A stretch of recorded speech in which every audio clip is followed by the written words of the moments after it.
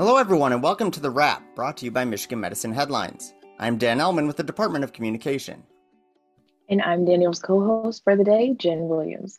Today, you're going to meet a remarkable member of the Michigan Medicine team whose family dates back to the organization for more than 130 years. Now, before you do that, be sure you go back and listen to any episodes of The Wrap you may have missed. And believe me, it will take you less than 130 years to do it. You can find the shows on iTunes, Stitcher, Google Play, or any other podcast hosting platform. Episodes can also be viewed on the Michigan Medicine YouTube channel and as part of the Headlines Week in Review. With that, let's bring in Heather Lewis. Heather has been a part of the facilities department at Michigan Medicine for 27 years, but her family history here dates back much, much further than that. Heather, thanks so much for joining us. It's a pleasure. Now, first, before we dive into your family's history here, can you just explain your current role and what you do day to day at Michigan Medicine? Sure. I spent the first 13 or so years actually as a consultant to the University of Michigan Hospital's facilities development department. I was an architect at an outside architectural firm, but my primary client was University of Michigan Hospitals. And in 2006, I had the opportunity to come over and be a staff member. So as an architect, we do a lot of things. We work with obviously the clinical departments, with their and administrative departments, support services on ideas, projects. I have a problem that I think I can fix by some construction. We consult with the departments and bring in our partners from the other facilities departments, maintenance, security, environmental services, and try to find a solution that will work for everybody on the team, from the nurse to the MA, the physician, the administrator. And so once a project is funded, we're responsible for carrying it through the completed design, through the construction and activation. We also do a lot of testing of materials. We try to standardize materials across the facilities. And I've been quite involved with the life safety code and environment of care compliance for the Joint Commission and CMS. Nice. So let's get into the backstory when it comes to your family. Can you explain all of your family connections here? I don't know if I can explain all my family connections to University of Michigan, but my great-grandfather was from Alma, Michigan, Frederick Graham, and he was part of the U of M medical school class of 1891. I never knew him, but I was very close to his son, my grandfather, Barney Graham, who at the last minute decided to study medicine. He was actually all scheduled to go to study chemical engineering or something, and got into the medical school late and graduated with the class of 1931.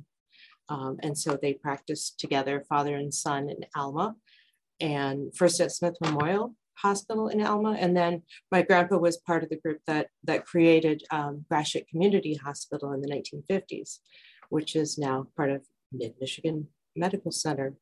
And then so they're up in Alma. Then coincidentally, my mother's father, my other grandfather, who's also was a terrific guy, was from Marine City, Michigan, went to Wayne State for undergrad and came to the University of Michigan Medical School.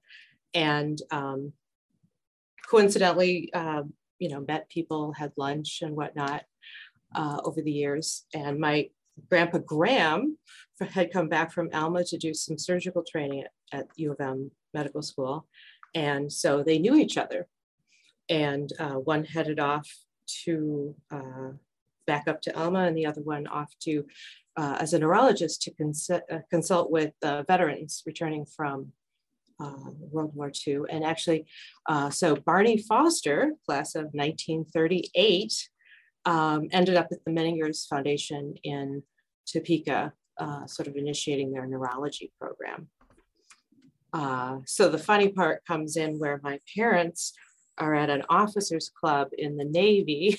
They were both Navy junior officers and went to a dance, met each other, and ended up dating. And they ended up getting engaged and married. And so my grandfathers got to see each other again for the first time in a long time at their wedding in Topeka, Kansas.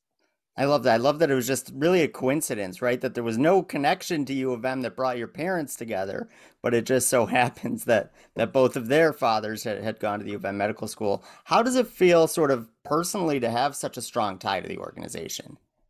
Oh, I'm really proud of it. I feel I had worked in healthcare for other health systems and in other hospitals, but certainly Michigan Medicine, University of Michigan, really has a close place in my heart because of the family connections, because I attended school here. Yeah, when I'm having a bad day, or I just happen to be walking through level 2 of the cancer center, that connector that takes you either to the cancer center or over to CBC branches off, I can see both of my grandfathers, and I visit them. I just spend some time. Look, I don't really talk to them out loud, but it's so reassuring to see them.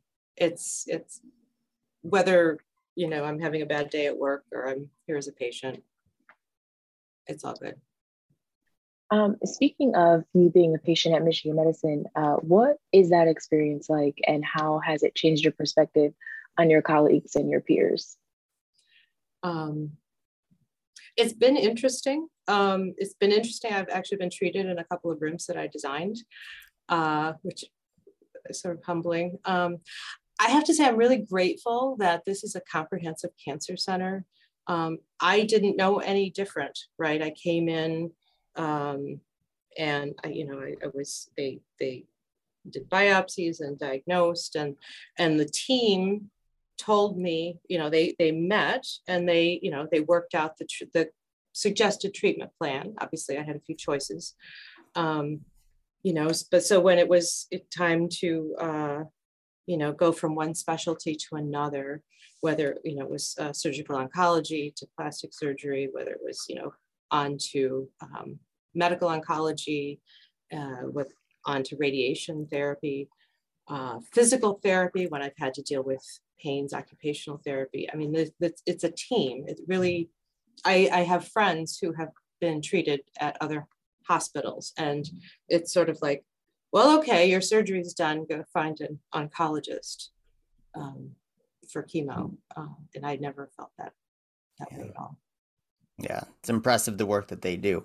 Now, let's look a little bit forward now, and a little bit more positive, probably. From a personal perspective, you are retiring at the end of the month, so congratulations on that. What's in the works for the next stage of your life? Early retirement, I gotta say that, but darn close to real retirement. Next steps are travel. We've got trips, first a quick trip to Florida, and then our plan is to go to the UK and spend some time in France, and definitely travel and scuba dive with my dad, who's 84, and ski, and just rest, just really rest. Well, thank you so much, Heather, for sharing your story with us. If you want to learn more about Heather and her family's history, go to mmheadlines.org. That's mmheadlines.org. All right, Heather, now you've answered a bunch of questions already, but we do have just a few more for you. Every episode, we ask our guests 4 quick-fire questions as part of the lightning round. So are you ready to go? I guess so. You've got no choice.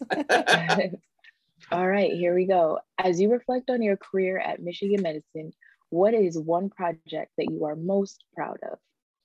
That's easy. The Children's and Adolescent Psychiatric Inpatient Nursing Unit at Mott. Excellent. Now, if you could give one piece of advice to your younger self, now that you're on the verge of retirement, what would it be? Oh, boy. Rest more, have more fun. Yeah. So looking forward to retirement, what helps you relax the most? Is it a book, a movie, listening to music? All of the above. I'm so happy now to be able to go to the movies, go to the State Theater, show my card and wear a mask. And I love movies. I love reading, and certainly listening to music. So be skiing, dancing. Yeah. Nice. All right. Now, obviously the holiday season is upon us. What is your favorite holiday tradition that you have with your family? Oh, that's interesting because my kids are grown-ups now, and even getting them to dinner is a challenge. But we do put up a Christmas tree, and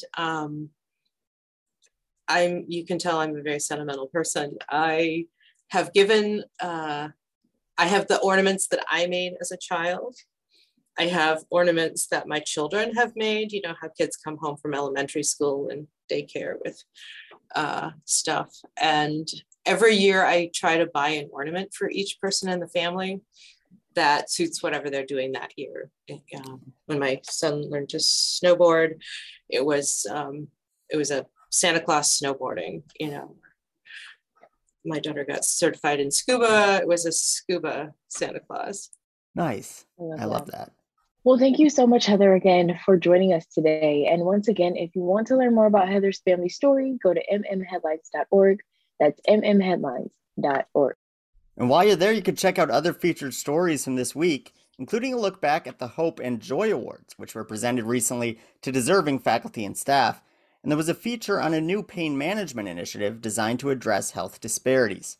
Find those stories and much more at mmheadlines.org. All right, Daniel, we asked Heather about her retirement plans. So now I don't think you are anywhere near retirement yet. Nope. But where are you hoping, where are you hoping to retire once the time comes? Yeah, so I'm definitely not near retirement yet, even early retirement, though Heather is inspiring to us all. But, I'm probably thinking that once that time comes, I want to go somewhere a little bit warmer. But, and I love Arizona, but I don't think I could handle like 120 degrees or 110 degrees. I think that's a little much.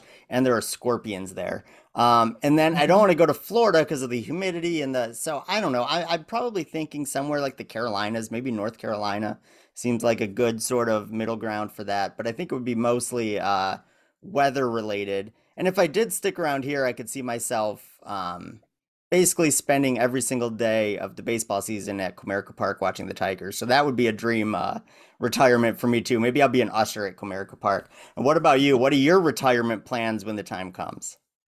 We're not really sure yet. We definitely know that it's going to be somewhere warm for sure. I do love San Diego, but then they have earthquakes over there. So, probably between there, maybe Florida, maybe somewhere in the Caribbean. We kind of have a long way to go here, so. You have a lot of time to make that decision. Yes. Yeah. All right, it's time for the Wrap Weekly Trivia Contest. Last episode, we asked listeners, 2 HRO tools of the month were recently outlined in headlines. What were they? The answers were cross-checking and coaching. Congratulations to Brenda Nimke, who sent in the correct answer. Brenda, a member of the Department of Communication, will be in touch shortly to help you claim your prize. And now for this week's question, here's Jen. This week's question is, the organization's new pain management initiative is being spearheaded by which team at Michigan Medicine? Once again, the organization's new pain management initiative is being spearheaded by which team at Michigan Medicine?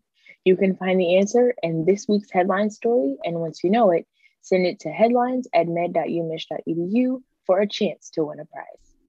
That's all the time we have for this week. Heather, thank you so much for joining us, and best of luck in your retirement. And thanks, as always, to all of our listeners and viewers for everything you do for patients, families, and each other. We hope you stay tuned next week as we bring you a special year in review episode of The Wrap, looking back at all 2021 had to offer. We'll see you then.